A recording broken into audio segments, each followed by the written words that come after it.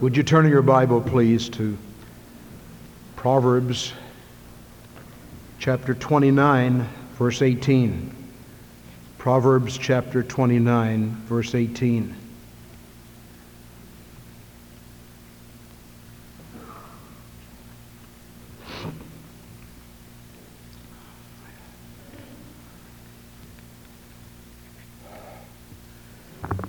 May we bow together in prayer, please.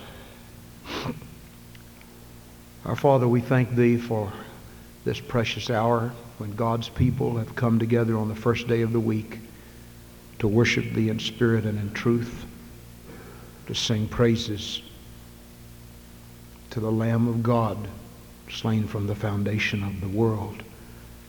We pray Thou wilt speak now to our hearts, just as we have worshiped Thee in song, praised Thee in our offerings. May we now meditate upon Thee and hear the voice of God to our hearts through the spoken word from the written word. May the Holy Spirit do His work of conviction. In Jesus' name, amen. The book of Proverbs is a collection of little pithy statements. Each one of them would stand alone. You do not have to read a paragraph of Proverbs to get the truth of what is being said. And so, with that in mind, would you look carefully at Proverbs 29:18? Where there is no vision, the people perish. But he that keepeth the law, happy is he. Where there is no vision, the people perish. The word vision does not necessarily mean what we often think of as vision. We think if we have 20/20 vision, we have good eyesight. Sometimes we think of vision as the ability to see far, see near, read well, or be able to look for like a needle in a haystack. I know some people that you mention something is lost and they can look around, they find it just like that. Maybe they have good perception, vision. But the vision that is spoken of here is more related to revelation from God than it is physical eyesight. The statement that the proverb writer, Solomon, is making to our hearts is that when there is no revelation from God, the people wander around aimlessly and ultimately go down for the third time. They perish, and the work perishes, and the things of God fall apart. Where there is no vision, the people perish. Vision has to do with the tomorrows of life. Some people are very nearsighted and cannot see afar off. Henrik Esben, on January 3rd, 1882, wrote a letter to George Brands. He said, I hold that man is in the right who is most closely in league with the future. Klein Staples Lewis said, the future is something which everyone reaches at the rate of 60 minutes an hour, whatever he does, whoever he is. Mrs. Charles Lindbergh, the wife of the famous man who made that solo flight across the ocean, said the wave of the future is coming and there's no fighting it. It's going to be there. And Rainier Moray Rilke, who lived from 1875 to 1926, said the future enters into us in order to transform itself in us long before it happens. And William Shakespeare said there is a divinity that shapes our ends, rough hew them how you will. And when Alfred Lord Tennyson wrote his great poem Locksley Hall, he said this. He died in 1892. He said this with great perception. For I dipped into the future, far as human eye could see, saw the visions of the world and all the wonder that would be. saw the heavens filled with commerce, argosies of magic sails, pilots of the purple twilight dropping down from costly veils. Heard the heavens filled with shouting, and there rained a ghastly dew from the nation's airy navies, grappling in the central blue, till the war drum throbbed no longer and the battle flags were furled in the parliament of men and the federation of the world. Alfred Lord Tennyson saw a whole lot more than he saw. He had not only perception, I think he had revelation. And lots of poets who enter into a closet of prayer with God can see what they cannot see. They can see more than they can see, and they can see beyond what they can see. Just like the writer said, where there is no vision, the people perish. Tennyson saw the day of the great Air Force carriers and the armies of the world fighting wars in the air when there was no such thing as an airplane. It behooves us to look beyond what we can see. In Isaiah chapter 22, verse 1, the writer, the writer Isaiah, the great prophet, said, the burden of the valley of vision. He spoke of that valley of vision as a great burden. And sometimes there is a burden connected with a vision because it makes us do something about what we're about to see, what is about to happen. And in Acts 26:19, when Paul, the great preacher, missionary, was before Agrippa, he said, whereupon, O King Agrippa, I was not disobedient to the heavenly vision. I had a vision in the night, Paul said. I stood at Troas, and there were some men that said, come over into Macedonia and help us. And he did it. That wasn't the first vision he had. Right after he was saved in the city of Damascus, he had a vision. Ananias came and told him how great things he must suffer for Jesus' sake and what he was to do, the great assignment that he was to have to carry the gospel to the Gentiles. And for the next 32 years, the Apostle Paul went and went and went, going way out beyond what anybody had ever done, and took the glorious gospel because he had a vision. That vision was not only eyesight, it was not only perception, it was not only discernment, it was revelation. We need something like that. And I want to suggest three kinds of vision we need, or three areas of vision. Without a vision, the people perish. First of all, the vision of truth, the vision of doctrinal truth. Sometimes we can believe a doctrine and it doesn't mean anything to us. It doesn't move us. It doesn't do anything for us. We talk about the sovereignty of God, and yet we worry and pull our hair and wring our hands, spend hours and hours and hours and hours worrying when God is in charge. And the Bible says God is able to work all things together for good to them that love God, to them who are called according to His purpose. I want us to think for a few moments about the doctrine of hell. A vision of the doctrine of hell. Is it just academic? I'm sure that if I said to everyone in this room this morning, do you believe there's a hell? Almost everybody would say yes. If you don't believe there's a hell, you wouldn't want to come to this church because we're fundamental. We believe that. We preach it. We believe the Word of God. You wouldn't feel very comfortable here if you didn't believe there was a hell. But I want to know, what has that doctrine ever done for you and for me? The Bible tells that Jesus told about the man that went to hell. And the Scripture says in hell, he lifted up his eyes being in torment.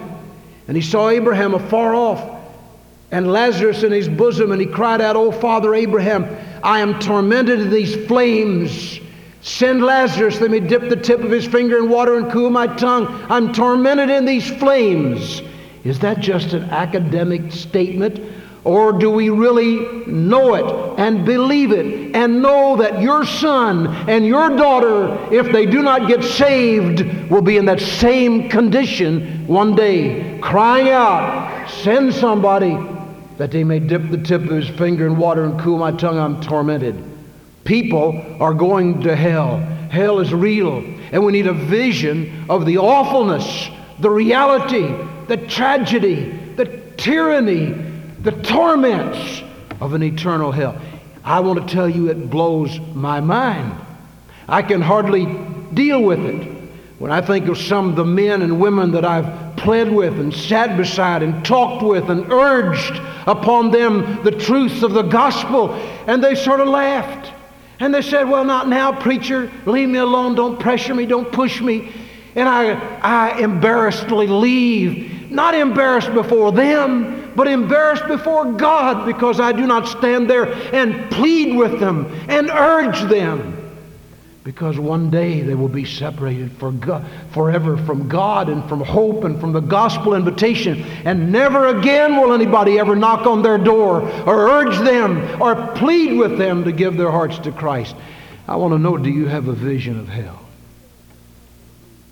Do you know that some of your loved ones are going to be there maybe in a little while, not very long? Some of those guys and girls that live next door to you up at Western. Do you believe that? Or is it just an academic thing? Yeah, I believe there's a hell.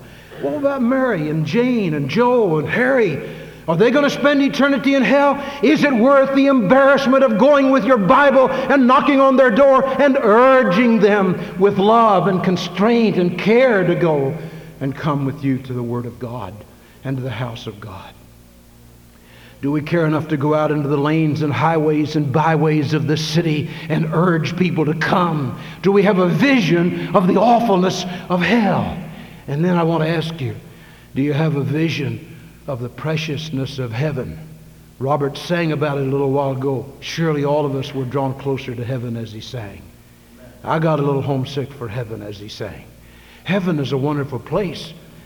The night before Calvary, Jesus began to talk about his decease on the cross. He's going to die for the sins of the whole world. Their hearts were broken. Those disciples loved him. They cared about him. They'd been with him 3 days, three years. And they didn't want him to go away. They didn't want him to die. And then Jesus began to say to them something that has rung down through the corridors of the years and comforted saints all through the ages. When Jesus said, let not your heart be troubled. Ye believe in God, believe also in me. In my Father's house are many mansions. If it were not so, I would have told you. I go to prepare a place for you. And if I go and prepare a place for you, I will come again and receive you unto myself, that where I am, there ye may be also. And whither I go, ye know, and the way ye know. Thomas said, Lord, we don't know where you're going. How can we know the way? And Jesus said, I am the way, the truth, and the life. No man cometh unto the Father but by me. You want to know how to get to heaven? Get in the way of Jesus. Get in his way. He'll lead you there.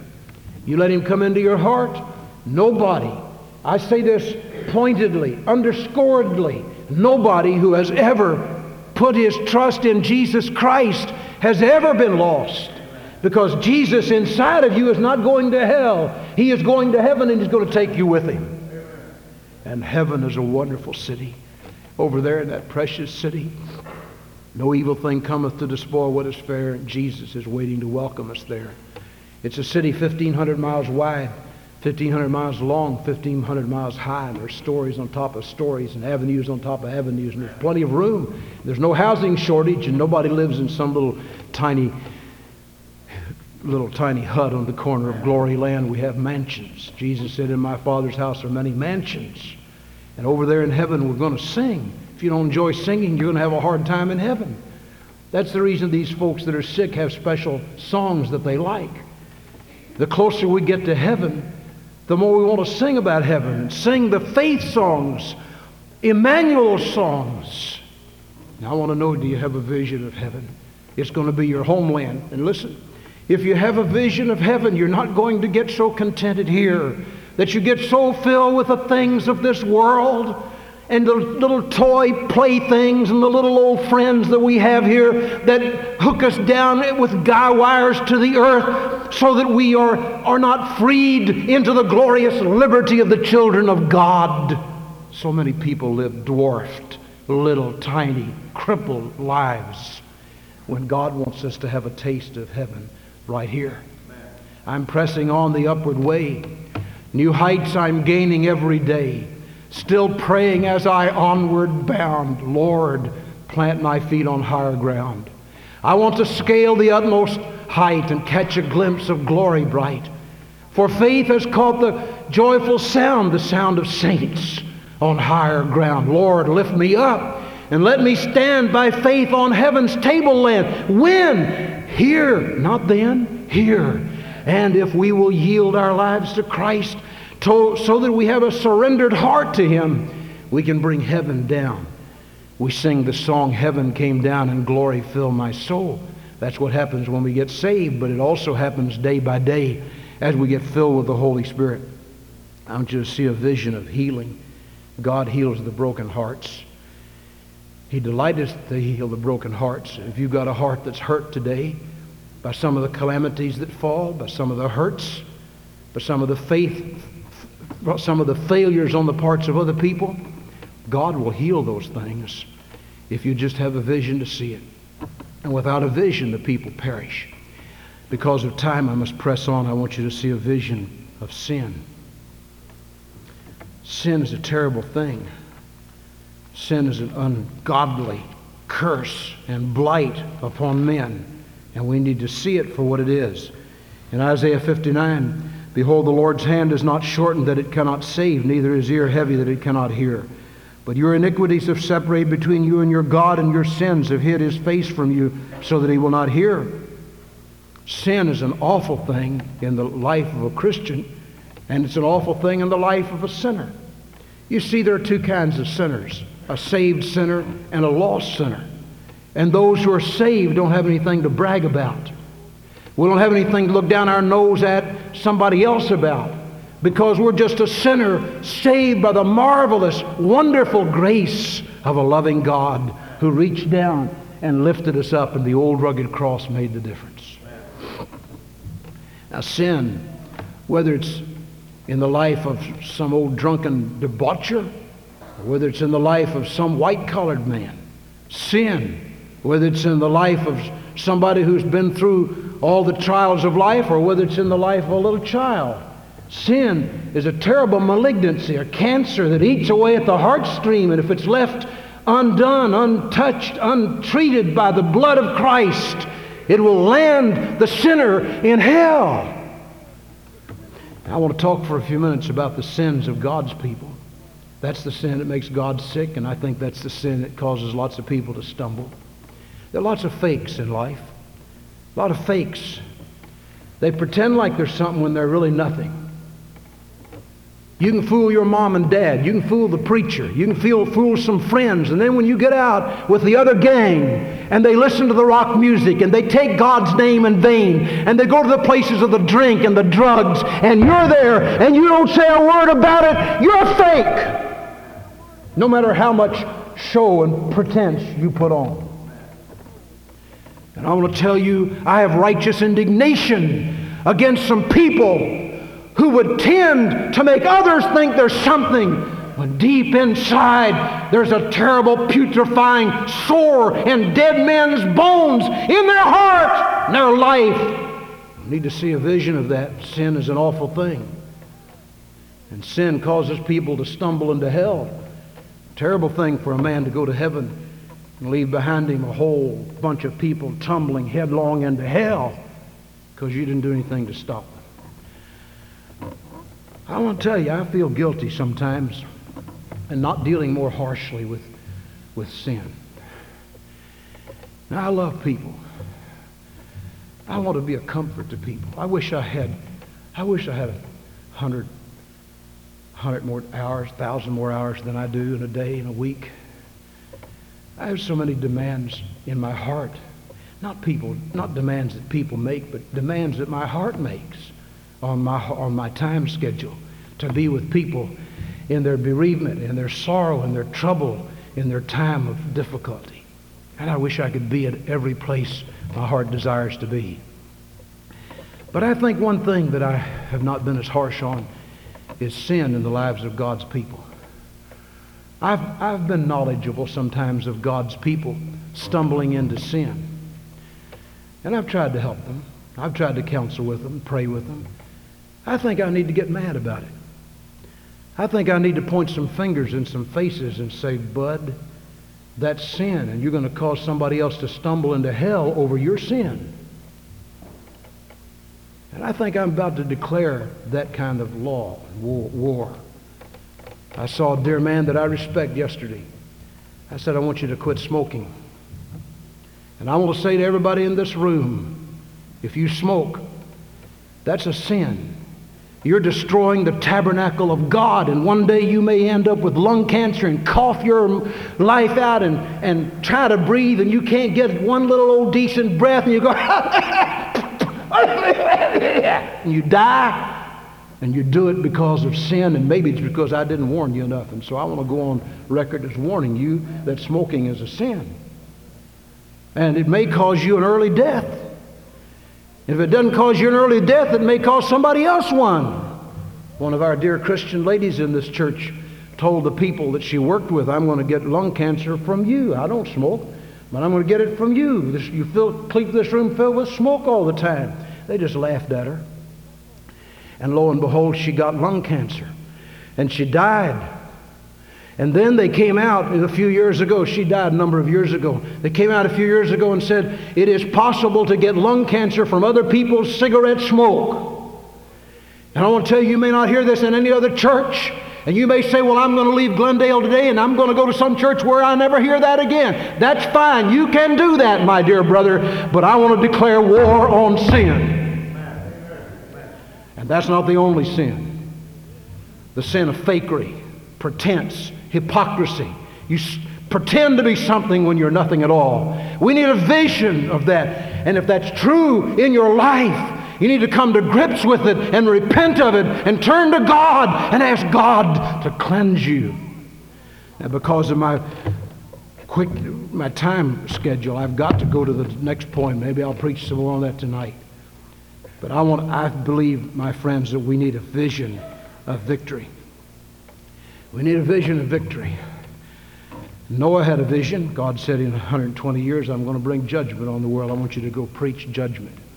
And he did it. Moses had a vision. God said, Moses, I'm going to let the children of Israel go out of the land of Egypt into the promised land. You lead them. They did something nobody had ever done before. You imagine the audacity of Moses going before the court of Pharaoh and saying, God said, let my people go. And Pharaoh said, who's God? And he went again and again and again. And he had the audacity to risk his life and to risk failure. You know, they could have laughed him out of town. Suppose those pestilence hadn't come. Suppose the frogs hadn't come and the lice hadn't come and the blood hadn't come. Suppose when he went in there and announced that tonight the death angel was coming and it didn't do it. He'd have been the laughing stock of Egypt. But he believed God. And he had a vision of what God wanted to do. And so he did it with all of his heart and all of his mind. God said, David, I want your son Solomon to build a temple, and I want you to collect all the materials for it and get them ready. And so he put an edict out in Israel that he was going to get all the gold and the silver and the wood and acacia wood and the cedars of Lebanon and all those things. He's going to get them all ready. God said, David, you can't build it because you've been a man of war, but you get it all ready. And he got it all ready, just like God said. And then he died. Solomon came in and built that beautiful temple. The Queen of Sheba came and said, not half has ever been told. Why did they do that? They had a vision of what God wanted done. Isaiah had a vision. Who hath believed our report? To whom is the arm of the Lord delivered? He shall grow up before him as a tender plant and as a root out of dry ground. He is despised and rejected of men, a man of sorrows and acquainted with grief. We esteemed him stricken, smitten of God, and afflicted. He was wounded for our transgressions and bruised for our iniquities. I say, who are you talking about? Who are you talking about? I'm talking about the God-man who's going to come. Who's that? I shall see him, but not now. I shall behold him, but not nigh. There shall come a star out of Jacob, and a scepter shall rise out of Israel. And the prophet looked down through the years and saw the Son of God, the Son of Man, dying on a cross. He had a vision, and he told his vision. And he worked his vision. And he did it. Paul stood at Troas one night. He had a vision. He saw some men standing over in Macedonia across the Aegean Sea saying, come over into Macedonia and help us. And Paul, assured that that was of God, got up the next morning and said to his friends, let's cross the sea. God spoke to me in the night in a vision where to go over there. And he went over and took the gospel to Europe for the first time. Now, folks, we need a vision. Years and years ago, the forebears of our church had a vision. One of the men, his name was Sam. He went out, examined this whole area, drove through it, thought maybe there was a need for a church. He put out some bait, found out there was a need. They bought a place over on Jones Avenue. When that house got full, they put a lean-to in the back and got it full.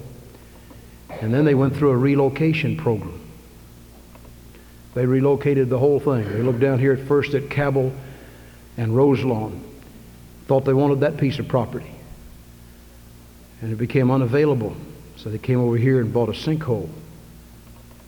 One piece of lot at a time. One lot at a time.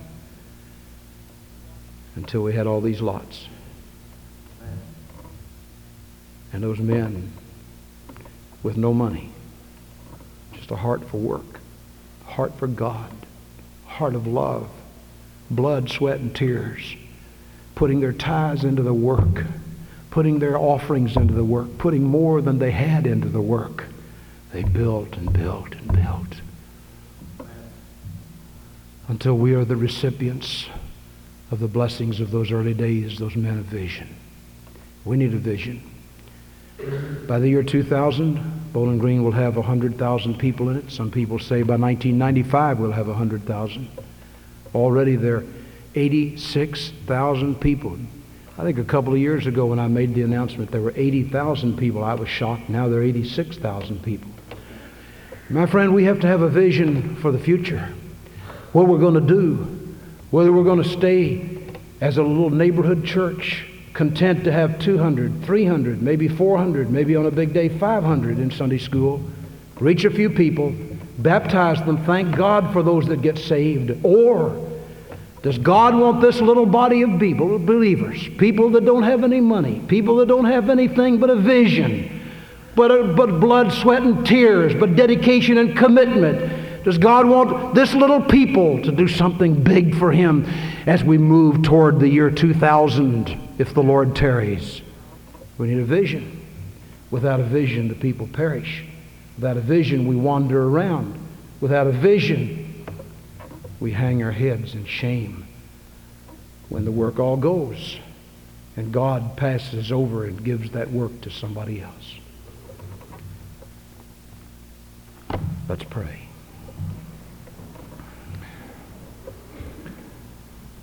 Our Father, I'm very conscious of time.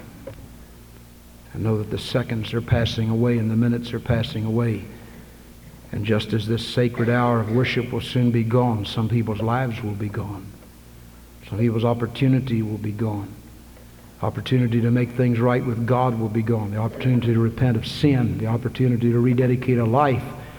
The opportunity to get saved. The opportunity to obey God. All of that will be gone. Oh, Heavenly Father, please, may the Holy Spirit touch hearts and move us close to the climate of the cross. And may somebody who has never been saved come to Jesus today.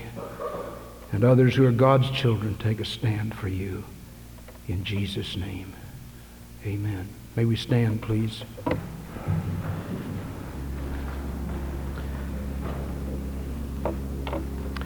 Just as I am without one plea, but that thy blood was shed for me, O Lamb of God, I come. I come to thee. I want to ask you today if you'd be willing to come to Jesus just like you are. Don't try to get better first. Don't say, well, I got to improve, or I got to change this or something else. I want to ask you, if today you've heard God's voice, harden not your heart. But you say, preacher, I don't know how I'll have the power to live the commitment. I've made commitments before. How will I have the power to do it? Well, I want to tell you, here it is. Listen, I don't want to pull any punches.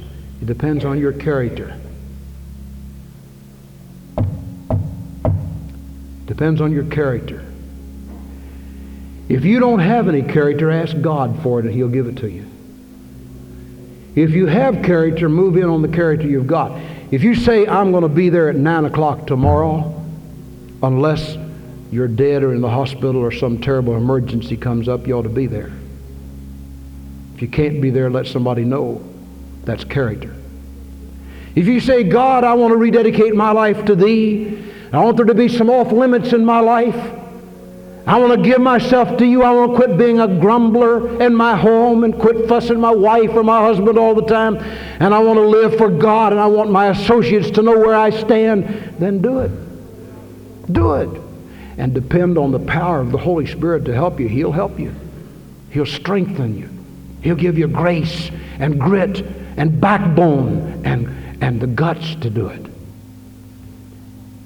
If you're here and you've never been saved, I want to plead with you to come to Jesus. Just come with your sins and your heartaches and your hurts and your questions. But come. And he that cometh to Jesus, Jesus said, I'll never cast you out. Never. I ask you to come. If you're saved and you've not been baptized, you need to come today and take a stand there and follow the Lord in baptism today. While we sing this hymn, what is it? 249. Just as I am, I plead with you to come to Christ this morning. Now let me ask you, while we sing this, don't leave. Don't anybody walk out the doors. Don't leave unless you've got to go to work at 10 after 12. Don't leave. Just stay with us and let God speak to your heart while we pray, while we sing.